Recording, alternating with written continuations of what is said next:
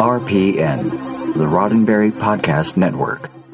The Trek Files, Episode 15, Gene Roddenberry's Favorite Episodes, Early 1970s. This episode of The Trek Files is sponsored by the official Star Trek Starships XL editions, large format ships officially authorized by CBS Studios. Subscribe today and get the USS Voyager for 20% off and with free shipping.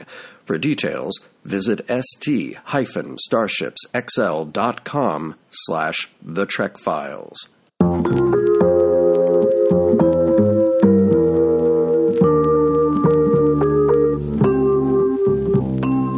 Welcome to The Trek Files, a look into the archives of Roddenberry Entertainment from the personal files of Gene Roddenberry.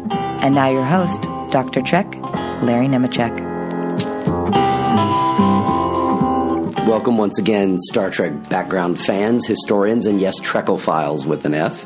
We've got a great, fun show today. Very simple in pretext with the document that we have today. And again, you can find it at facebook.com/The Trek Files. Every week our document's there for you to follow along. A very simple one this week. At some point in that early 70s time, again, a post-original series, before any movies and before any spin-off series, the occasion came up for somebody asking Gene Roddenberry what his favorite episodes from the original series were. The only series, the only Star Trek at the time. And we found this memo in the files, and it's pretty simple, and it's also very revealing. And to talk about it, I have a very special first-time guest for the show today, so stay with us. Charlie X, Where No Man Has Gone Before, The Enemy Within, The Menagerie, Part 1, The Menagerie, Part 2, Return of the Archons, The Devil in the Dark, City on the Edge of Forever, Amok Time, Who Mourns for Adonais, A Private Little War, Assignment Earth. Star Trek fans, you asked for bigger ships, and now you've got bigger ships. The official Star Trek Starships XL editions from Eagle Moss are twice as large as the standard models. Officially authorized by CBS Studios, each iconic ship is die-cast and hand-painted, and each comes with an in-depth magazine featuring production artwork, highlights of the ship's history, design, and a breakdown of the technology on board, along with crew and weapons. Start your collection today with the 10-inch XL Edition USS Voyager for only $59.95 with free shipping. New models ship every other month for the same low price with free shipping, and you may cancel your subscription at any time. For details and to order, visit st-starshipsxl.com/The Trek Files. Go big with the official Star Trek Starships XL editions at st-starshipsxl.com/The Trek Files.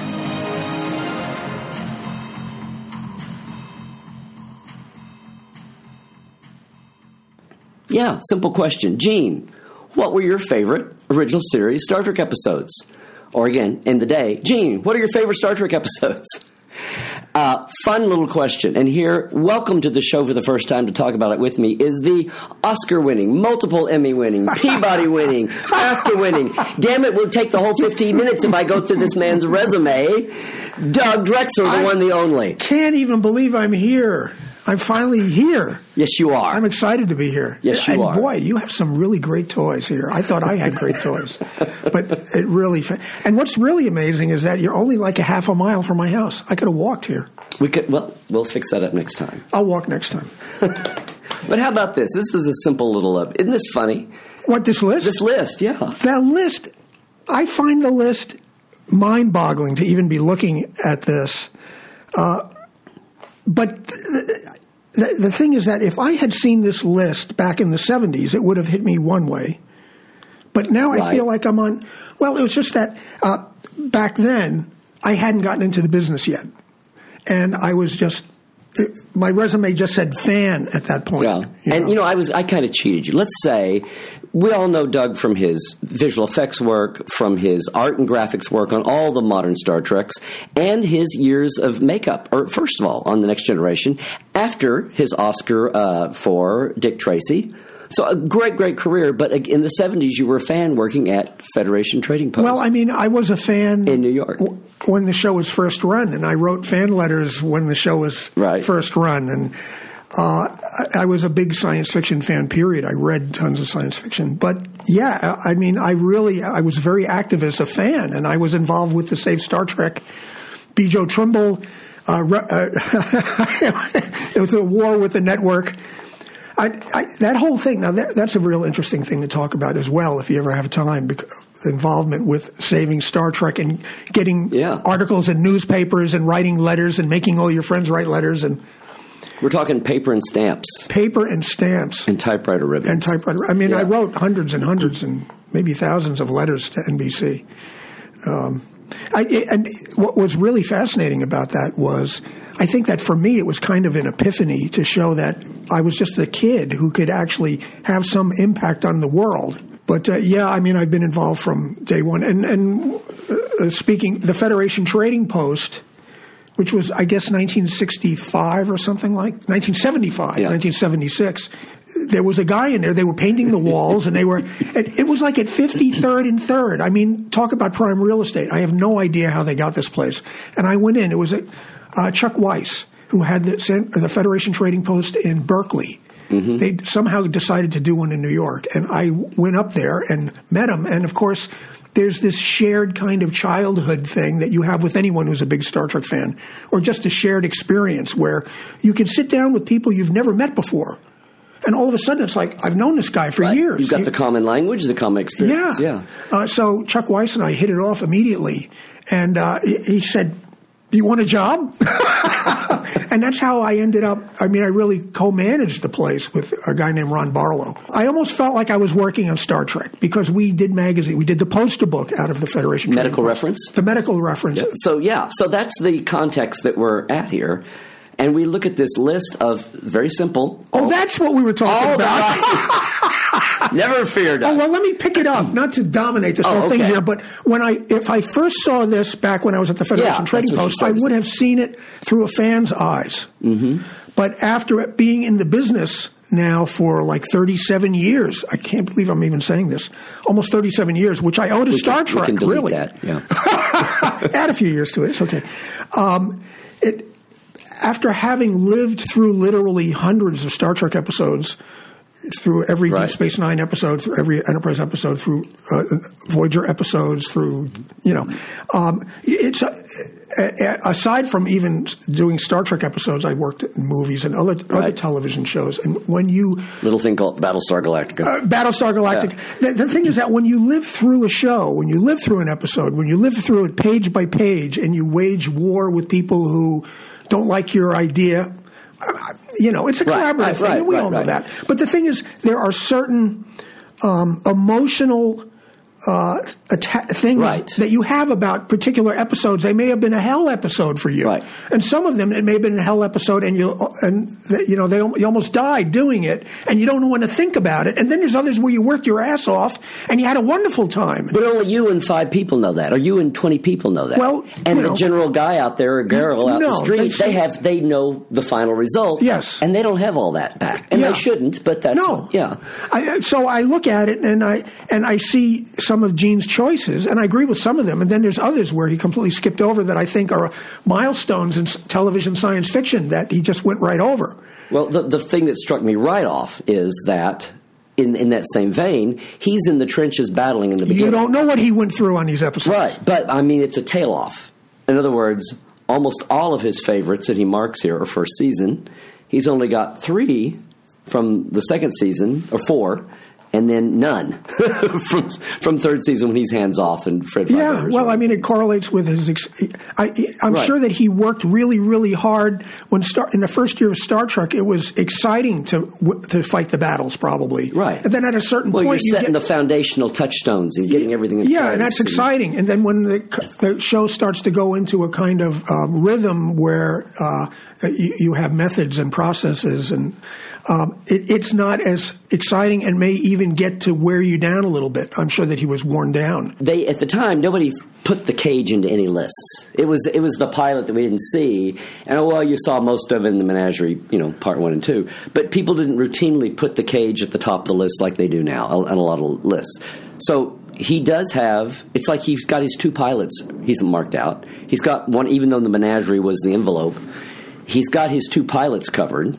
Right, the cage in the Menagerie, according to this list, and then We're No Man, and then Charlie X and Enemy Within, Early, and Return of the Archons. I think over the Message, Devil in the Dark, the Message, and then Sydney on the Edge. Even though he has we were talking the Harlan Nightmare, but yeah, I mean that's such a fascinating story about City. I mean, I'm a big Harlan Ellison fan, and I read a lot of Harlan Ellison growing up.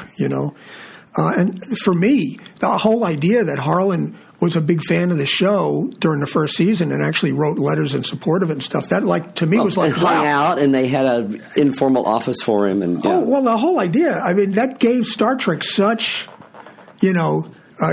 wonderful clout and with me as a science fiction fan that Harlan Ellison thought it was. But Harlan is also a very, excitable boy. Mm-hmm. And that's what makes him the wonderful writer that he is.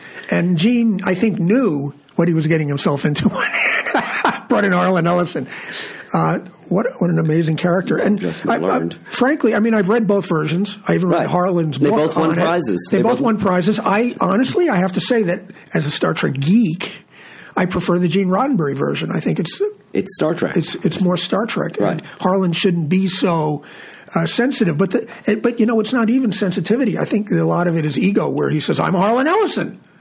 You can't rewrite me." Well, Who do you think you are? And you had a lot of classic. Gene reached out to a lot of classic sci-fi. Well, that blew me away. Spinrad and on down. Yeah. No, I mean, these were names that I knew, and I couldn't believe that they were writing episodes for it. So it blew me away. But they all wound up being, their names are on scripts, but they all wound up being variously rewritten because most of them had no experience writing TV, writing regular characters of a show that hadn't been on yet or had barely been on yet. There was only one person in the first season, especially early first season, especially who knew what Star Trek was, and that was Gene. Everybody else was just putting in thoughts. Nearly killed him. And but you could sense the excitement. There was the first season Star Trek was a whole different kind of feel to it. It really felt like it was way, way out there on the edge of not knowing where anything was and mysterious.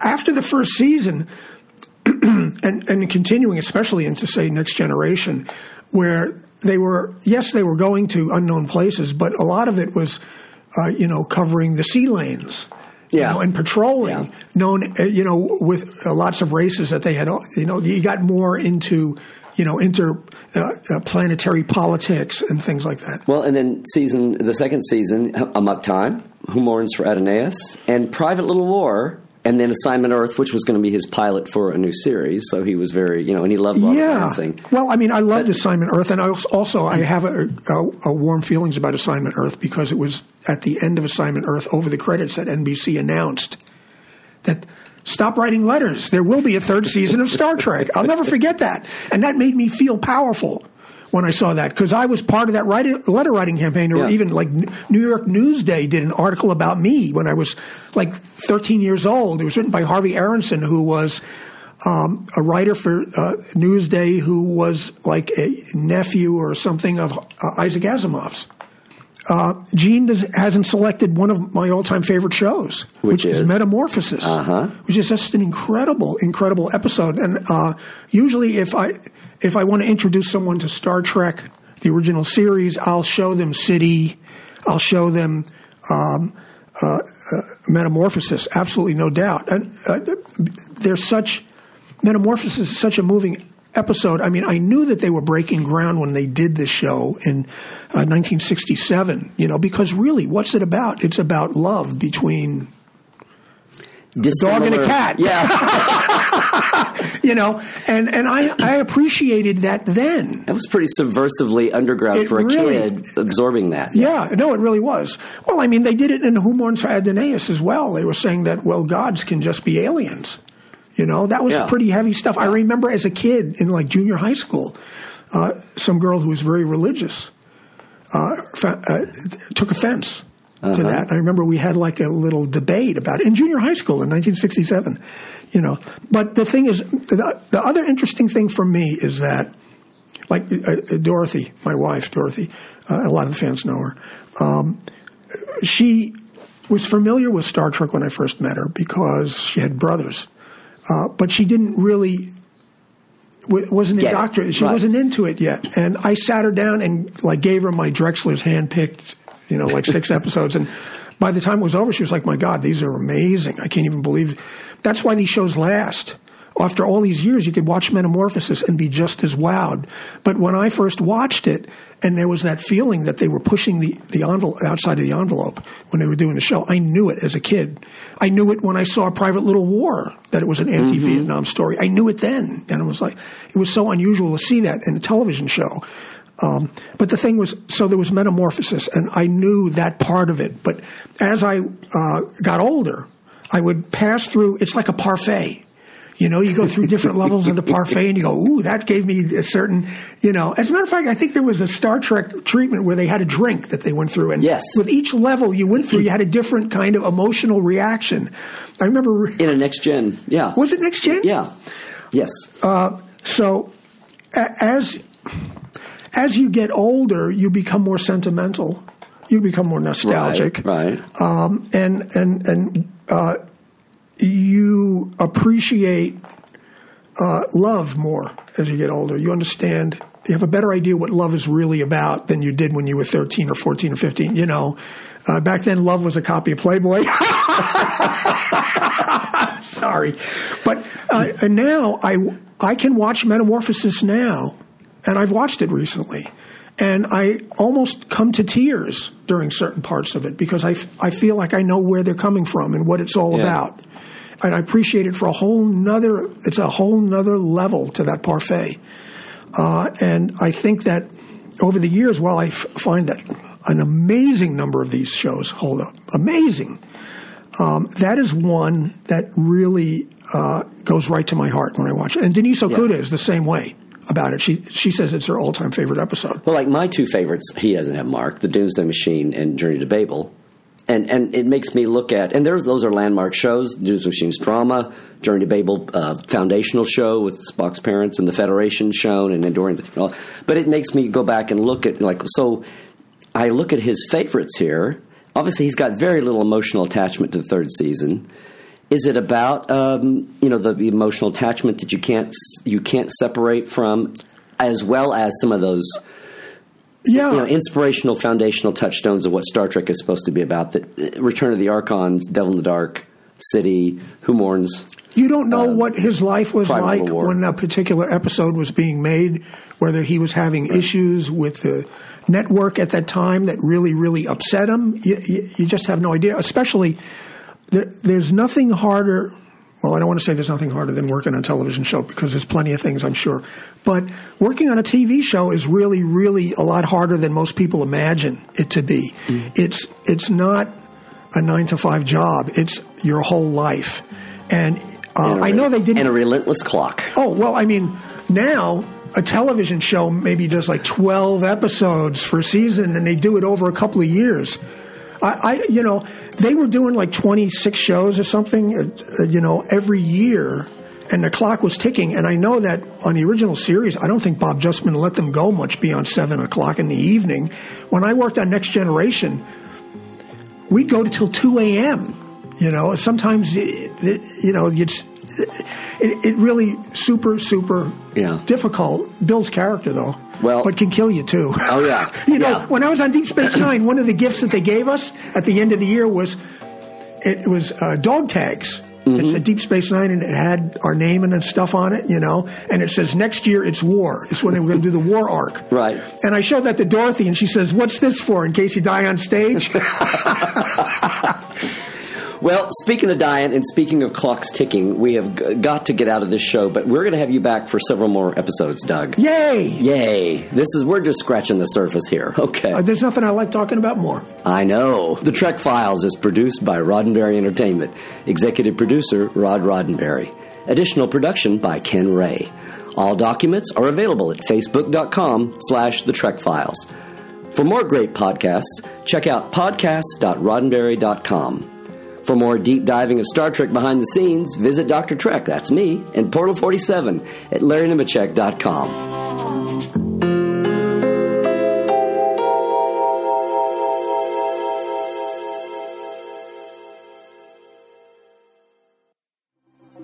Podcast.roddenberry.com, the Roddenberry Podcast Network.